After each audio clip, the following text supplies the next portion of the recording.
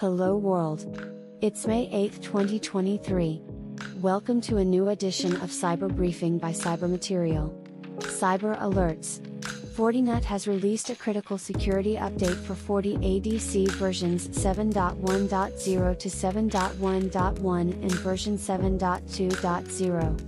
The vulnerability could potentially result in unauthorized access, and users and administrators are encouraged to review the provided web links and apply the necessary updates.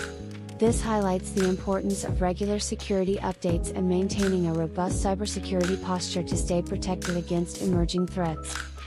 A financial fraud campaign targeting Italian corporate banking clients has been using a new web inject toolkit called Dribbin since 2019. The malware injects custom scripts on the client side, intercepting traffic to and from the server and altering legitimate banking transfers by changing the beneficiary and transferring money to an illegitimate bank account. The threat actors behind the operation are able to avoid detection and develop effective social engineering strategies, making this a persistent threat for corporate banks and their clients in Italy. The North Korean-linked cyber-espionage group, Kimsuki, has been found using a new reconnaissance tool called Recon Shark in a recent campaign, according to SentinelOne researchers. The tool is delivered through spear phishing emails and OneDrive links leading to weaponized downloads, enabling the group to exfiltrate valuable information from infected systems. Kimsuki mainly targets think tanks and organizations in South Korea, with other victims located in the United States, Europe, and Russia. A new email phishing campaign has emerged in East Asian markets, distributing a previously undocumented Android malware called FluHorse that abuses the Flutter software development framework.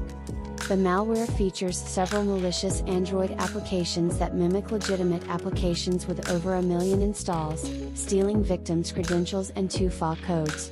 The phishing scheme is straightforward, with victims lured via email links to a bogus website hosting malicious APK files, and then exfiltrating stolen information to a remote server in the background.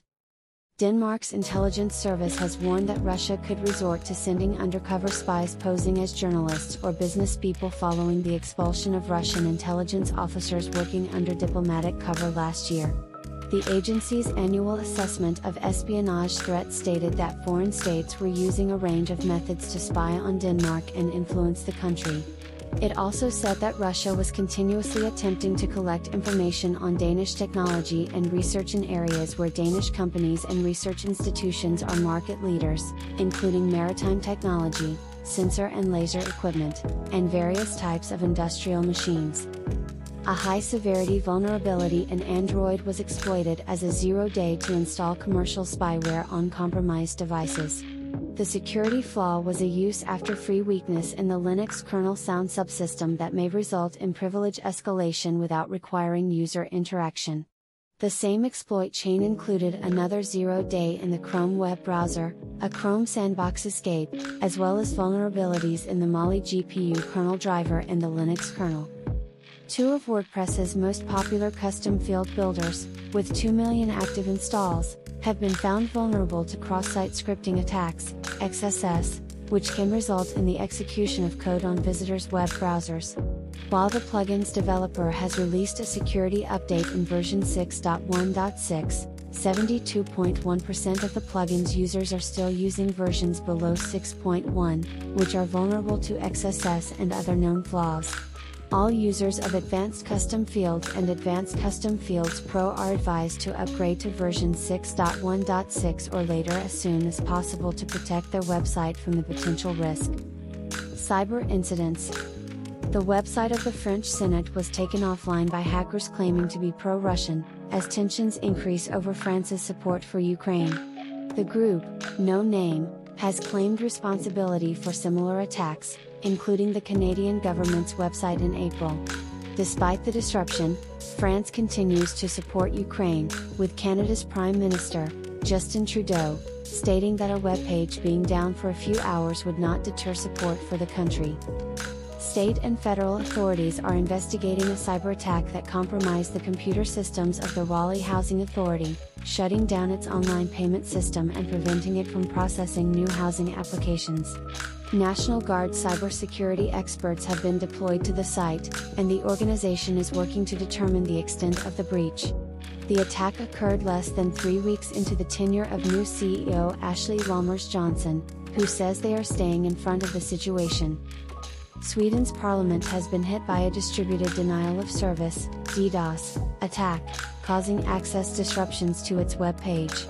According to a parliament spokesperson, the website can be slow and it can be difficult to watch webcasts. As Sweden applied for NATO membership following Russia's invasion of Ukraine, authorities have warned of increased cyberattacks against Swedish interests. Canadian software firm Constellation Software disclosed a recent data breach of some of its internal financial reporting and data storage systems. The company said that the attack was contained, and it had now restored all IT infrastructure systems impacted in the incident. The ransomware gang ALF, aka Black Cat, claimed responsibility for the attack and demanded a ransom, threatening to leak the stolen data if the company refused to negotiate. Twitter's recently launched Circle feature, which allows users to send tweets to a select group of people, was hit by a security incident that may have allowed unauthorized users outside the circle to view those tweets. Although Twitter acknowledged the issue, it did not provide further details regarding the security breach. This security incident marks one of the many changes that have been introduced to the platform's code since Elon Musk took over as the owner, leading to the departure of a significant portion of the company's staff. Cyber news. Joseph Sullivan, Uber's former chief security officer, was sentenced to 3 years of probation and a fine of $50,000 for attempting to conceal a 2016 data breach in which hackers accessed tens of millions of customer records. Sullivan was the first company executive to be criminally prosecuted over a data breach. Although prosecutors had recommended a 15-month prison sentence, the judge ultimately chose probation, citing Sullivan's lack of prior convictions and his community service.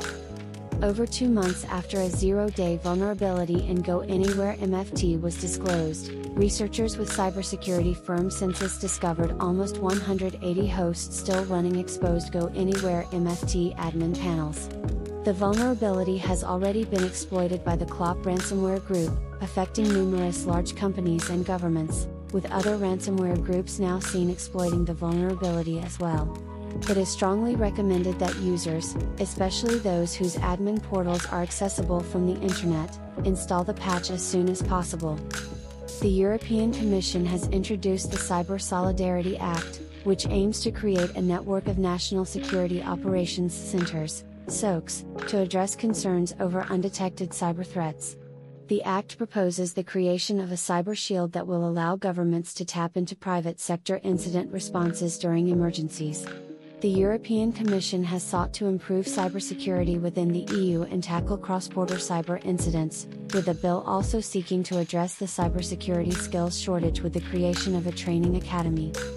Ukrainian law enforcement officials recently took down a network of anonymous social media accounts that spread fake news and propaganda, seizing thousands of SIM cards, bank cards, and other equipment.